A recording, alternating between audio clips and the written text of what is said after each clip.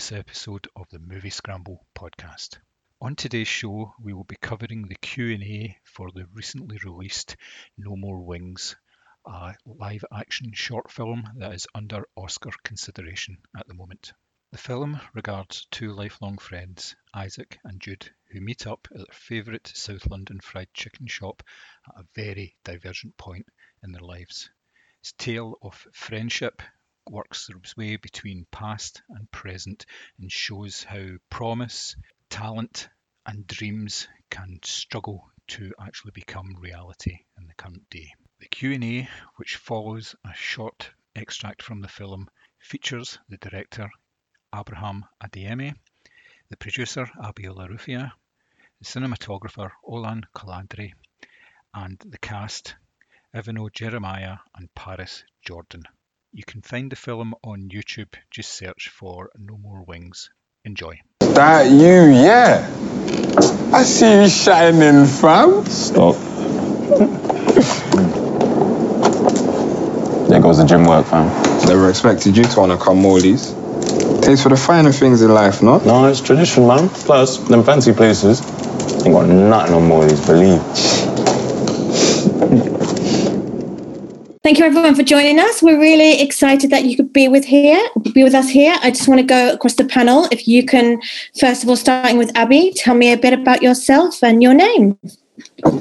Hi everyone, I am Abiola Rufai Awojide. I am a producer and the producer of No More Wings. That's me.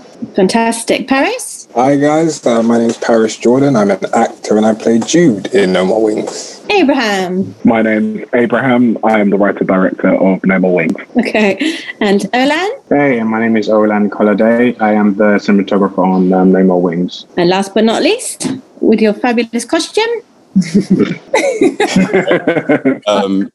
Ivano Jeremiah, and I play Isaac in No More Wings. Thank you so much. Thank you, guys.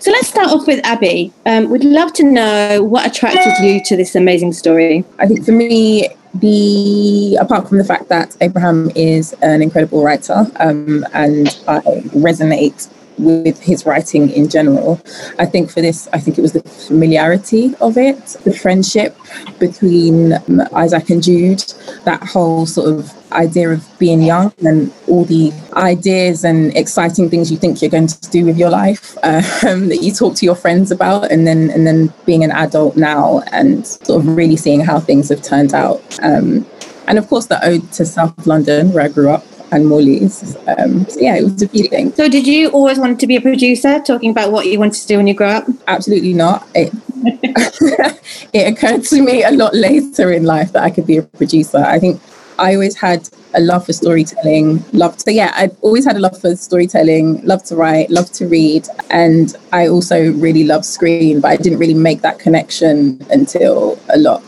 later on in my life. Got to play around with a lot of really amazing creatives that happened to be in my space.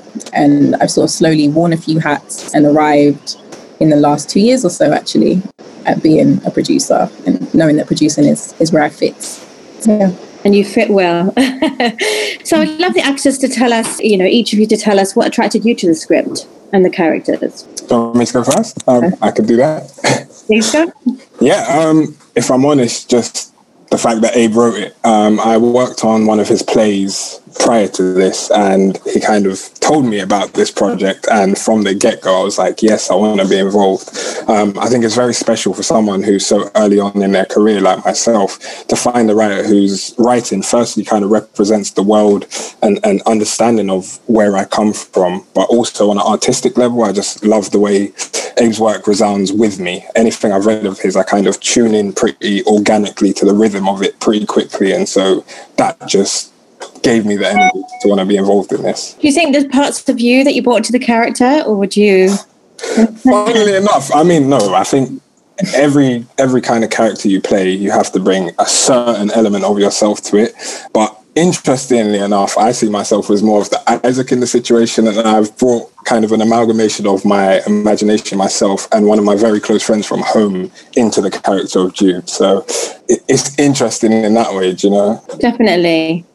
And also, please share. Yeah, Abe gave me a call and I was abroad at the time, and not only hearing a very similar voice on the end of the line, the story, as I was saying before, which completely connected with me on a level, on a cultural level. And I think even from the lookbook, you were talking about amazing films like Boys in the Hood and these sorts of childhood stories that, one, highlight the togetherness of the people and also show their charisma, show the beauty of the place, date it, timestamp it. And I think it was something I couldn't refuse doing. I mean, it was a great offer and I went straight for it. Would you say you related to the story? I mean, are you really connected to the place that you grew up? Yeah, I mean, I grew up in South London and it's a tapestry of the place. Do you know what I mean? It's, I guess, the absent character in this film is the socio-economic circumstances and everything else that may or may not be, the pressures that may or may not be felt by the characters, but it's very much there. For example, the rift between Isaac and his best friend, that he is a lucky person who may be through work or his fortune has gotten to a certain place, but is very much still from that place. And it was quite easy to draw parallels with friends that I've grown up with. And, you know, for luck or, again, work, I feel very fortunate to be where I am, but quite often you do sometimes feel that some of your childhood friends don't move as far or as fast as you do. And that is a particular awkward position to be in. Have you stayed friends? Would you say that, you know, a lot of your friends, you have gone in different, you know, moves to different points in your life, but you're, you know, still lifelong friends with it, or do you think it's made you move apart from those? Still lifelong friends, and I think it kind of is the identity of South London in this way that, like, it remembers you remember it, you kind of know everyone. I mean, particularly where I live, you know, you got your big markets, you got your dances that we used to go to, you've got the culture, the style, and it's familiar. I mean, even watching it back, you can I'm flitting back to the sight and the smells circa 2000, running around in my Nike Harachis or whatever it was at the time. Do you know what I mean? It's and then in the film, the music portrays that, and in my mind, I kind of see it in this creamy sepia dreamscape, and I don't think Olan was anything short of that. And his cinematography, it's definitely, That's a great move into talking to Olan. Thanks for that. I couldn't have done it better myself. So, Olan, I mean, great cinematography, I have to say. So what would you say your creative influences are, and how do they influence the way that you work and maybe the process? I think my approach to the project was always to try as much as possible to keep some purity in the project. Again, I'm familiar with Abe's work, similar to what Abby said. You know, Abe being someone whose art started off in the theatre space, it's all about people and it's all about dialogue. And it's less about, you know, cameras and camera angles and camera tricks. So I think my approach to this, or my influence to this, was how best to ensure that there was honesty and some purity, like I said, to how we approached. It shouldn't be crowded in, like I said, camera tricks, or let's put the camera in this interesting angle. I think it was all about how can we just make the camera some kind of fly on the wall, kind of to see what was taking place in the place. So for me, it was about how can we make sure the camera remains objective and not really picking a side between the two characters, because, you know, it's all about this journey that these two characters had undergone in their previous years, and now there was some kind of reconciliation where they'd gone through different paths, but there was this still interesting bond between them, which was South London. It was Morley's. So I think for me, my approach was how best to keep it pure, but like every DP would say, how to still make it cinematic and filmic. And I think that was one of the, you know, biggest challenges we had. And, you know, to the success of the project, I'm really happy with how it came out. You know, it was pure, it was about the performances, but there was still something that felt, I guess, cinematic, for lack of a better word, that did transport the viewer into this world of a Morley's shop, which was, felt good to kind of see the world through that lens. But then again, it felt very familiar for people, you know, who grew up in South London. It did look like a Morley's shop, but a heightened version of a Morley's shop. Talking about the story, Abraham, you wrote and directed it. Where did you get the idea from? I It's an idea that's been in my mind for a few years now, and I hadn't written the actual script or anything like that, but I've just been thinking of two friends who I grew up with. And it started with thinking about those two people, and it extended into just thinking in general about people who I'd grown up with and how we'd all turned out despite having relatively similar opportunities in life, having a similar background. You know, a lot of us came from single parent homes. And I just wondered, you know, why do people turn out differently when they have all the same options? And from there, my brain started to wonder, okay, well, if I was to get these two people who I grew up with and they met today and what would those conversations be like? And most importantly, where would that conversation take place? What is the place that would bring those two people together? And there was nowhere that it could have been other than, firstly, a chicken shop, but taking into consideration that I've grown up in South London, it had to be Morley's, which is, for those who don't know, the most famous chicken shop in South London there is. And so for me, I think of myself, I think of my friends, some have corporate jobs, some are on the other end of the, career ladder, and yet they all still love going to chicken shops. It doesn't change. And so that was where the idea came about, just imagining what it might be like for those people to meet today. What would they talk about? What would they think? And how would they see each other, as well as how they would see themselves in the presence of the other person?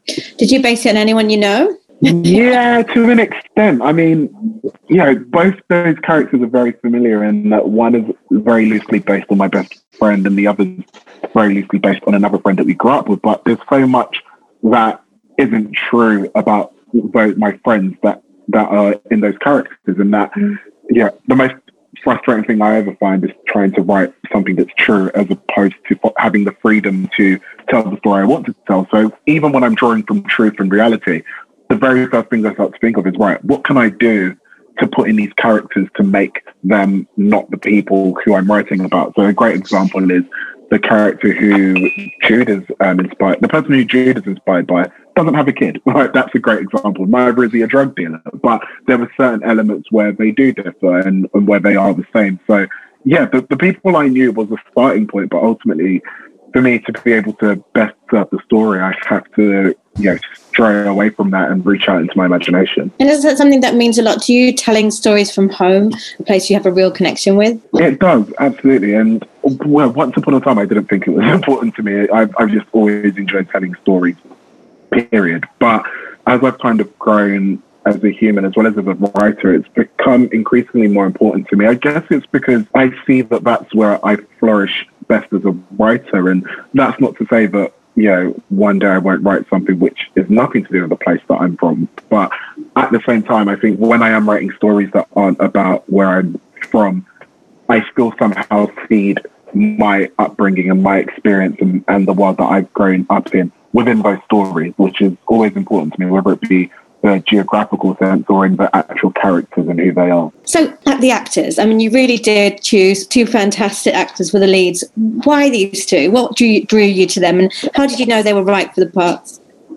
I'll start with Paris, because Paris was the first person who I casted without anything happening with the script. So I was writing the first draft of the script, and as I was writing it, I was like, you know what, Paris has to play this character. As you mentioned earlier, he was in a play of mine in the past, and I've been wanting to work with him again, but the way I work as a writer and producer and in all my capacities is that, yes, all these fantastic actors, but you always have to cast the right person for the role, because I need to honour them as well as honour the writing. And so in that moment when I knew it had to be Paris, I just put it in my brain. I was like, right, this is who's going to do it. And thankfully, X amount of months down the line, when everything was ticking, Paris was available. He was at that time actually in a play at Edinburgh, but he so very generously made the time to take time away from the rehearsals to come and shoot the film for us across 2 nights. And so that was the case with Paris. And then with Ivana, as well as the other 2 actors, I was sent.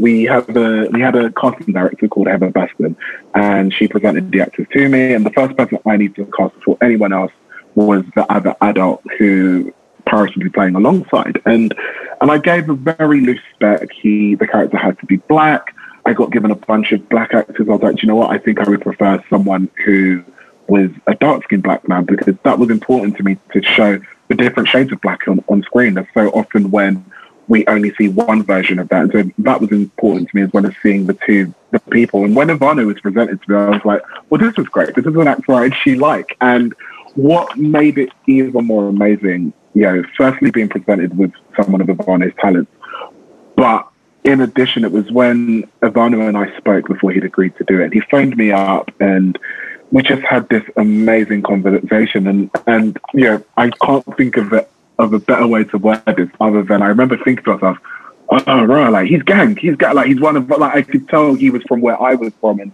he's from the same kind of, but despite us never having met, I just knew that we could connect. And so it was a total joy when he said yes. It was even more, I remember it was a morning, and I don't know if I remember this, but I think he had messaged me at like maybe 5 or 6 a.m.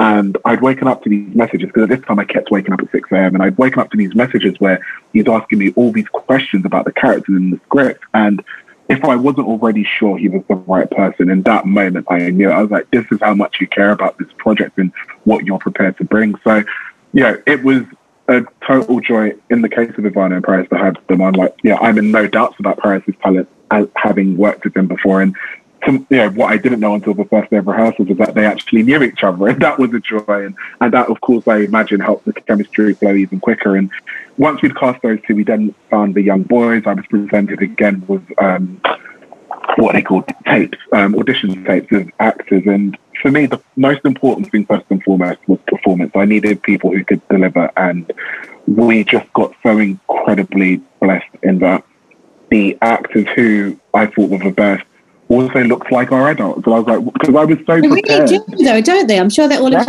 you will think that. It's quite unbelievable how much they look alike. And I was so prepared to have the cast people who don't look like, because I would rather have the good performance than have someone who looks great, but you can just tell that they're not performing well. And they were just brilliant. And I remember the first day when we had all 4 of them in rehearsals, and it was so beautiful how, despite the fact that they're not really in any scenes together in the film, bar that one significant moment, how they were feeding off of each other, and having them all in that room definitely helped in them understanding who they were. It was brilliant. And that was the casting process.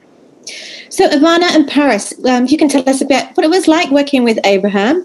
You can spill all your secrets. and also, what was the rehearsal process like? I mean, first of all, the rare pleasure of having a rehearsal process, which kind of says a lot about the director and the Measure of the Man, that his attention to detail was next to none. And I think as watching it, you probably learn that in a couple of seconds. Already, the atmosphere in that room, in the rehearsal room when we were preparing for the film, was amazing. And I think it made the shoot so much easier. Sorry, I'm being interrupted. Sorry. Sorry. Yeah, you have to repeat the second part of your question. And so what was it like working with Abraham, and what was the rehearsal process like? So what was it like working with the director? Abra's also an actor and a talented all-rounder. So again, that sensitivity and no flab feedback made the work so much easier.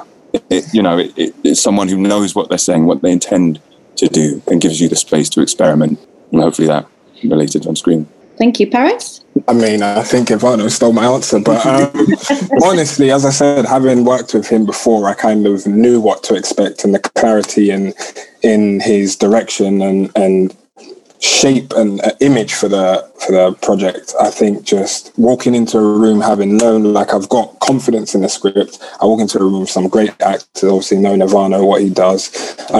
It was just easy. That's the way I explain it. Easy. Like, we went in, it was swift, organic, and it just kind of flew. And the next day we were shooting, so it was brilliant. Amazing. And Abby, let's talk a bit more about you. So, how did you actually get into filmmaking? As it wasn't, as you mentioned earlier, it wasn't your original career choice.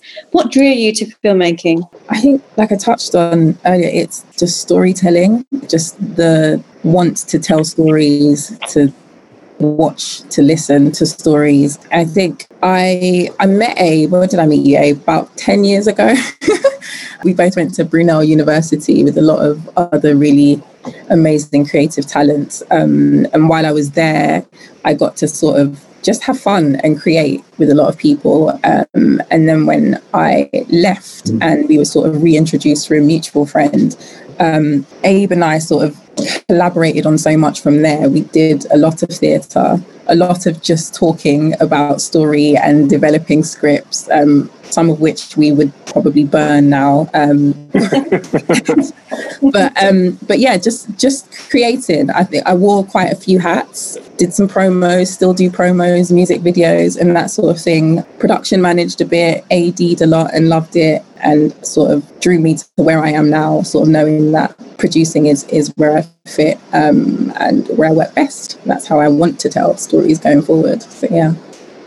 Fantastic. So Olan, can you talk a bit about the collaboration with Abraham and how you worked to build the aesthetic for the film? Yeah, it was a very refreshing collaboration. Again, Abe was, I was going to say he's a first-time filmmaker. He's not a first-timer anymore. He was a first-time filmmaker at that time. And, you know, when you collaborate with a first-time filmmaker, there is that tendency as a more experienced DP to want to be the mother and almost be a mother to the baby being the first-time director. But I think for me, one thing I fought hard to do was to honor Abe's intentions and also give him the latitude to experiment creatively with what he wanted to do with the script. I remember the first time he approached me, he did mention he wanted the shorts to be this one-take Steadicam shot. And creatively, I didn't think it was right.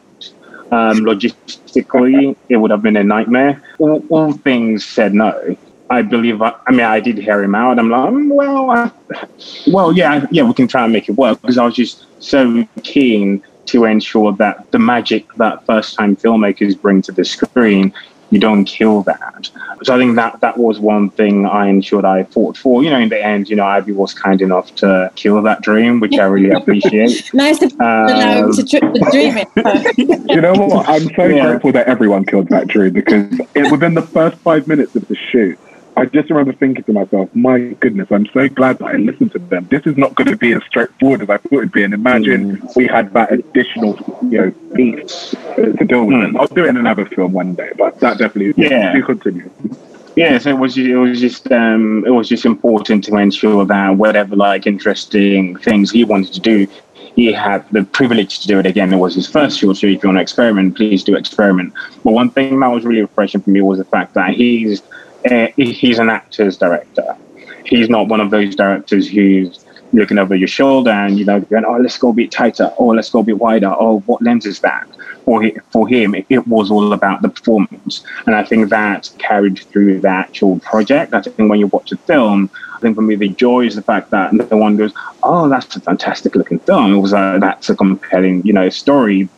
People got drew into the world of this character. And I think that out of the fact that we both just agreed it was about the actors, it was about the story, the journey of these two characters. Let's just let the audience be a part of this scene. And that's, I think it was just important for us to ensure, like I said previously, there was that purity and that honesty to the work and not cloud it in camera tricks. Because I remember reading the script and it was, 15 plus pages in one space with two people sat across a table. I'm like, man, this is going to be boring.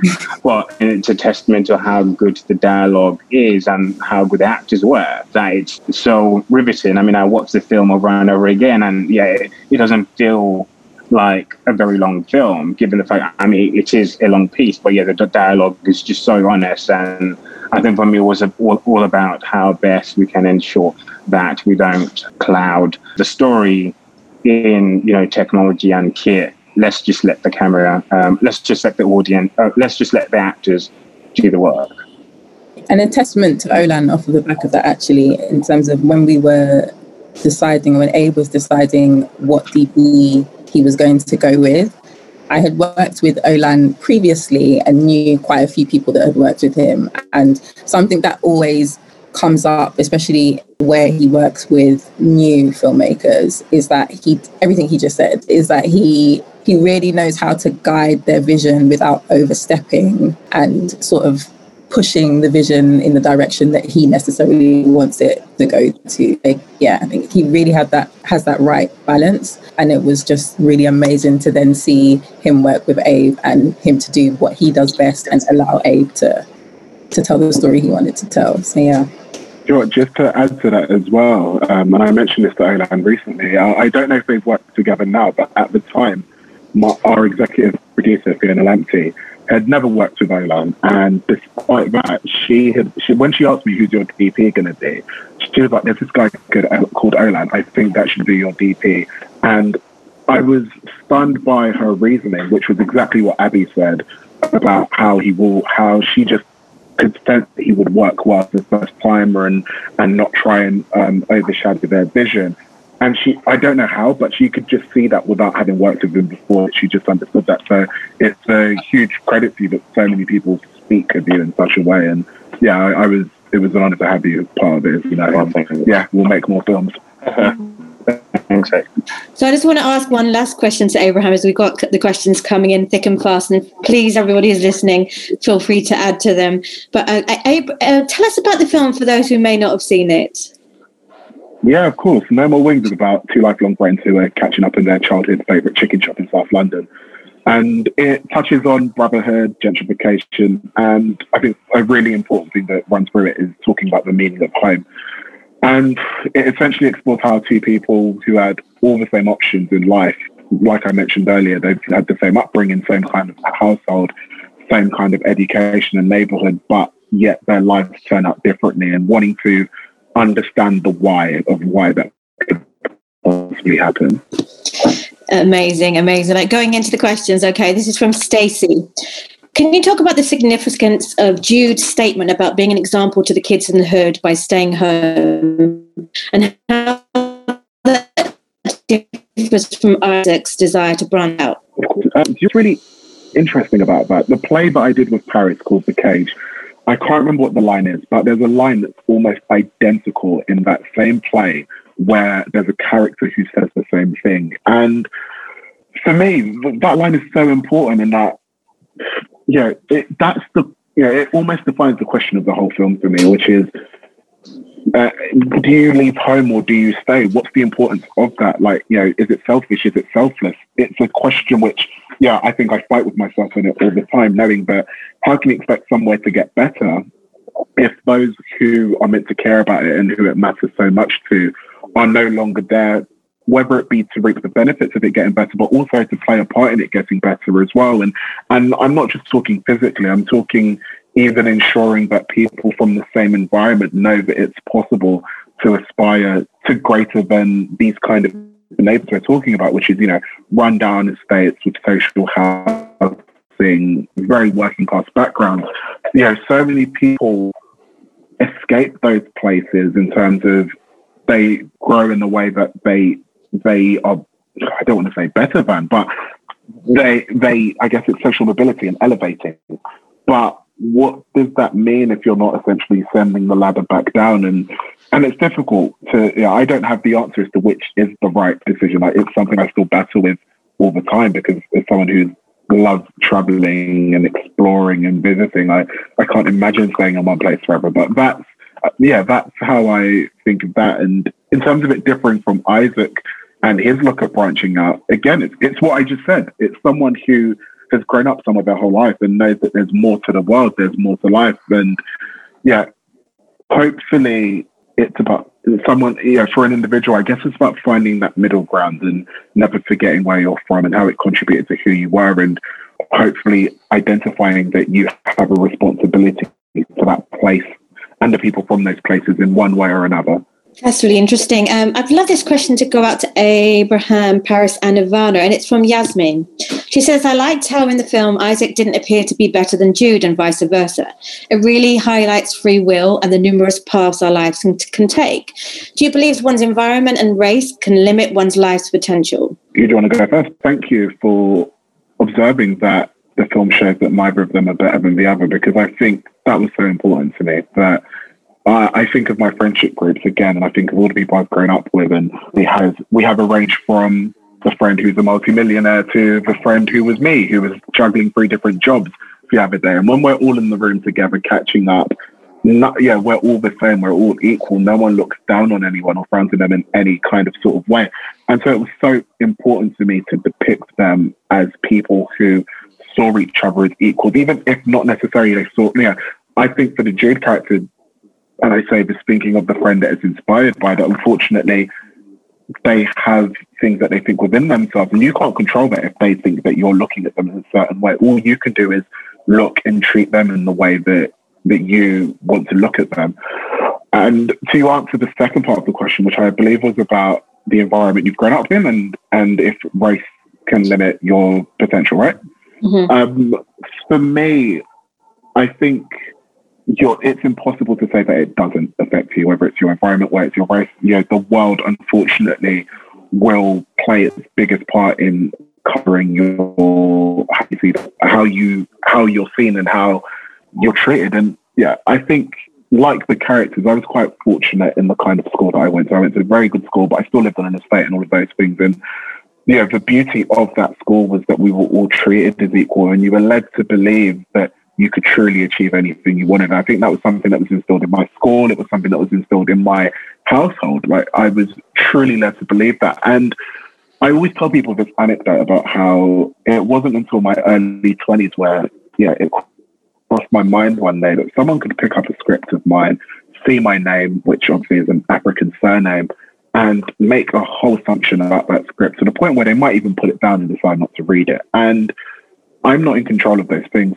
but it did make me think, wow, that really sucks. And hopefully, as the years go on with people like myself, like Abby, with everyone in this call, that's going to change, mostly because the industry is getting more diverse. And so the kind of people who are picking up those scripts are different, but equally the people who are in the industry, like myself, shows people that there's all types of people there. But I would be lying if I said that I don't think it plays a part. But I still, it's not as black and white as saying that it's down to the individual, because,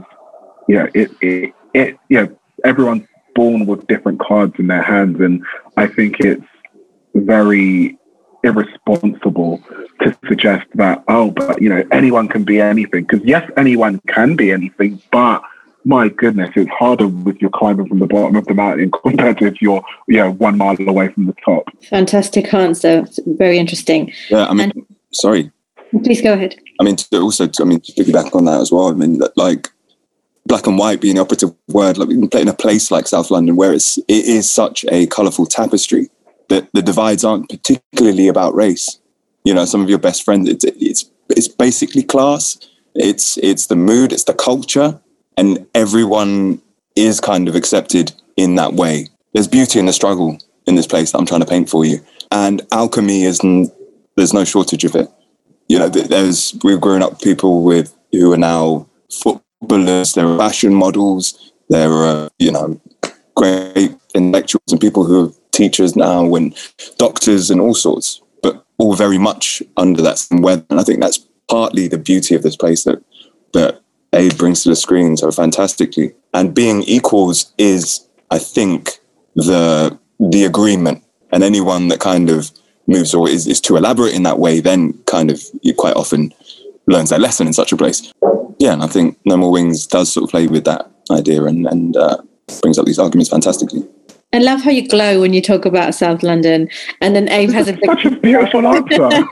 It just, it's a beautiful. It's just beautiful to see. It really is. Paris, the original question. I personally haven't grown up in North London. I would say similarly to what Ivano said, that I grew up in kind of the working class world, but it was very multicultural from our perspective. And the thing that, personally, I think kind of sends people, on different directions is kind of what you're exposed to. Having seen my mum and watched my mum elevate herself and tell me from a very young age where we are and where we are in the world isn't the end, and there is more to the world, and there's more things for you to be able to see and explore and do and be. That I feel like I've always kind of had a steady focal point to be able to keep trying to push forward and be more than where I come from or who my family are and things like that. As the guy said, No More Wings just in the writing and the chemistry of the characters brings that so perfectly together. Like I was saying at the beginning, these two characters, I see myself as more of the Isaac, but actually instantly I recognize the two characters in the story in me and my friends. It sounds like you'll really connect to the story and that it really means a lot to you, you know, because you all see someone or something of yourselves in it. And that's partly why it makes it so magical, because it's so real and honest. So Stacey said, to piggyback on Yasmin's question, I found it interesting that Jude as a child was the one who seems to be more fancy-free, wanting a career in music and being naturally bright and smart, whereas Isaac was much more pragmatic. Not everyone is blessed with a natural gift. Some of us need to get a degree. Tell us about the nature-nurture element of that, making your own destiny versus maintaining the status quo. Abraham? Yeah, sure thing. Thank you for the question, Stacey. Nature-nurture. When I think of those two characters, I think they're more similar than they realise as adults. And that's shown in their childhood, of course, where they seem pretty much like the same person. They're the same excitable young boys interested in the same things. And when people ask me, why did one person turn out differently to the other? I think in the case of those two characters, it's that Isaac was focused and Jude was always, he wanted to do, not only did he want to do so many things, but also, you had that moment as a young child when he's like, oh no, I'm done with football. Like, I'm going to go on to do this instead. And it was kind of, the character has an insatiable personality in that it's a lack of patience. And as someone who has been, it's coming up to 10 years since I decided to drop out of university and start writing. If someone had told me it would take 10 years, I would have probably done a Jude and been like, yeah, I'm done with this. I'm not doing it anymore. And thankfully, I had no idea it would take that long. And I got to a point where it was the point of no return. I've got nothing else I'm going to do. I've let everything go because this is all I want to do. So I'm just going to keep my focus in the way that Isaac did. And so I do feel like it's that that's why I hesitate to say that it was the environment that caused that, considering they had such an identical upbringing, as opposed to this is who they were. This was their innate character. And I think of me and my younger siblings who have all had a pretty similar upbringing. Yeah, they are so different to me. Our personalities are there's certain similarities, but there's other elements. Like when I think of kind of drive, for example, their drive isn't similar to mine, but also I'm aware they're young. Neither of them are even 18 yet. So they're always adapting rather, and changing. And they'll be a different person in 6 months and in a year and 5 years and 10 years. Didn't we all? Right? Over the years. One last question. If you have any others, please do pop them in the box. This is from B from the Caramel Film Club, who has already interviewed both Abe and Abiola. She says, your comments here sound like the set was a dream. And what are your superpowers, or perhaps another members of the team? Ab, what's your superpower? Off the top, I think my superpower is bringing people who are wiser and more amazing than me together to create something. I'll say that's my superpower. I think it's finding amazing people and then hopefully bringing them together to tell stories. Good answer.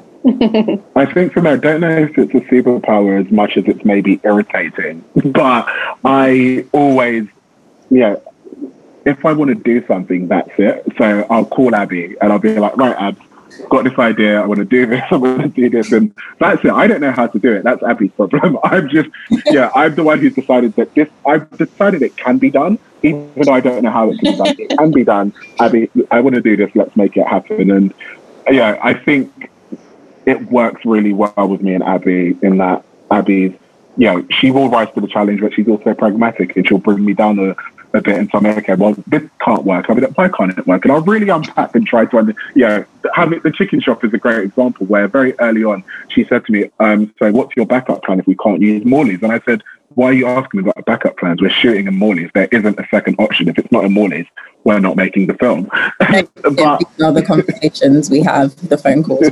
Yeah. I think for me, it's just, always believing that something can be done. Like I always think that where there's a will, there's a way. Christian, I think you're going a question from Christian, which I think you'll love. The ironic thing about No More Wings is that the film has taken flight and resonated with so many people, especially from across the pond. Why do you think the film has moved people all over the world, many of whom have never even been to South London?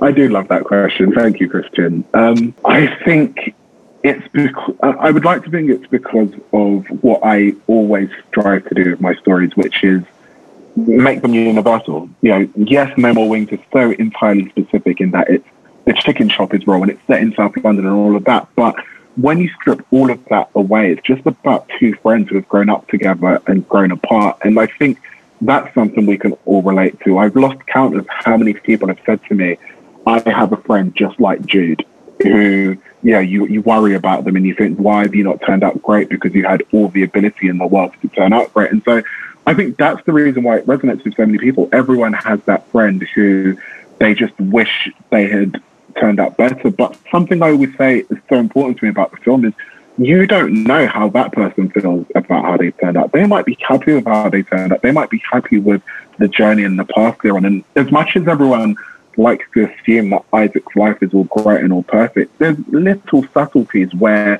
you can see that maybe it isn't, whether it be that he mentions that, we didn't all have natural talent. Some of us had to get a degree, or whether it's the fact that he's having to check his emails at 8 o'clock in the evening. So, it's always green on the other side, but we're all carrying our crosses and dealing with our internal things that isn't necessarily always apparent to the outside world or the people about us that are slight imperfections of our life, whatever they may be.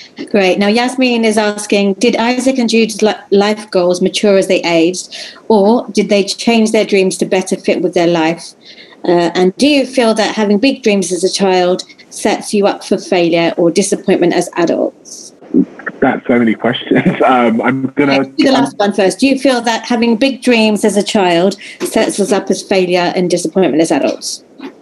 For me, absolutely not. I've always been a big dreamer from childhood, and I always tell people that everything I've always thought I wanted to do in life, I've never for a moment thought I couldn't do it. And that's not to say I achieved it all. I wanted to be an NBA player and I never made it to the NBA, but I always felt like I could do it until I decided one day I didn't want to do it anymore. I could do it. And I think actually that having big dreams, at least for me, has set me up in a great way in terms of I just always aspire to be the best. And it doesn't mean I always am the best, but I think things have turned out all right because there's such a determination, and I think probably a self-belief as well. But again, that self-belief, sometimes I think it came from me, but then I think of some of the things that I remember I always say to people that if there's one thing I always recall my mother saying to me is that she always said to me, you're going to do great things. Like, she was always convinced. And I think about this, I'm like, this is mental. Like, why did you think this? And I remember when everything started happening with No More Wings, Mom called me. She was like, well, you do remember what I said. You were going to do great things. So it doesn't come as a surprise to her. And so I would like to believe that, essentially, I don't see how ambition sets people up for failure. I think as you grow up, you become wiser and you become more discerning of the world and measure your ambition. I wouldn't necessarily say accordingly in that it shrinks, but you weigh it up. So if we bring back basketball, at one point I realized, okay, well, I do believe I can do this thing, but realistically, the odds aren't in my favor because I live in the UK and I'm 6'2" as opposed to 6'8" or something like that. But okay, what's the next great thing that I want to do? And at one point it was a lawyer, at one point it was a banker, and then finally 10 years ago I realized, no, I wanted to tell stories, and here we are. That was one part of the question. I can't remember the other two. Please forgive me. I think you kind of answered it in essence, but I don't want to shy away from the success of the film. I mean, right off the bat, the film won Tribeca, and actually, that's an American festival. Did you realize the film would, as Christian mentioned, that it would really resonate so well with people from all around the world when you were making it? Did you feel that would happen? Absolutely not. What I will truthfully say is that I always hope and believe that it would reach the heights that it's reached. Like when we were submitted to festivals, we only submitted to festivals which would result in us qualifying for either BAFTA or the Academy consideration. But nothing in my wildest dreams made me think that the very first festival we submitted to, which was Tribeca, that we'd get selected for it. And not only did we get selected for it, we then won Best Short at it. And yeah, to go even further, not only did it win, it was, I think there were 5 judges and all of them picked it as the #1 film. And I didn't imagine that would happen. But I think in a strange way, I've always had a great response to my writing from Americans. So part of me wonders, why was I surprised? Maybe I shouldn't have been. But at the time, I couldn't believe it. Not forgetting the first festival also qualified the film to be considered for an Oscar. So that's a pretty big deal considering you're going your first. That's something filmmakers dream of and go to hundreds of festivals to get. So that just shows the testament of your work. Okay, we've got time for one last question from Leanne Lindsay. Please talk about the background music of the film. Who did you work with?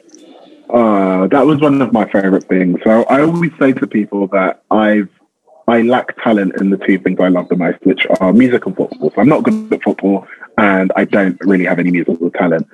However, it was amazing to get to flex my musical, I guess, love and knowledge in choosing the soundtrack for the film. So the first song was a song by a duo called Blase and Loxo called Top Striker. It's actually their first song. But what was so important to me about that song is it's a rap song, but they're rapping about football, and that foreshadows the story we're obviously going to discover about Jude, that he once had dreams of becoming a footballer, then he had dreams of becoming a rapper. With the second song that's featured in the film, which was P2J's Hands in the Air, that part of the film was set in 2006, and so it was important to me to pick a song from 2006. And growing up in South London, anyone who grew up there knows that song. It was an absolute anthem, and so I very fortunately managed to get the rights to that song. I grew up with his manager, and so I reached out to him. I was like, I want to get this song. I think he actually didn't reply to me just because he's always really busy. But I've got a friend who's managed by the same person, and so that producer manages makes songs for my friends. And so I was like, can you ask Pro if we can have it? It's like, yep, you can have the song. It's fine. You're happy. He's happy for you to use it. And just to take back a step with Blase and Loxo, I'm friends with those artists as well, and I'm friends with their managers, and so they were equally so happy for us to have the song.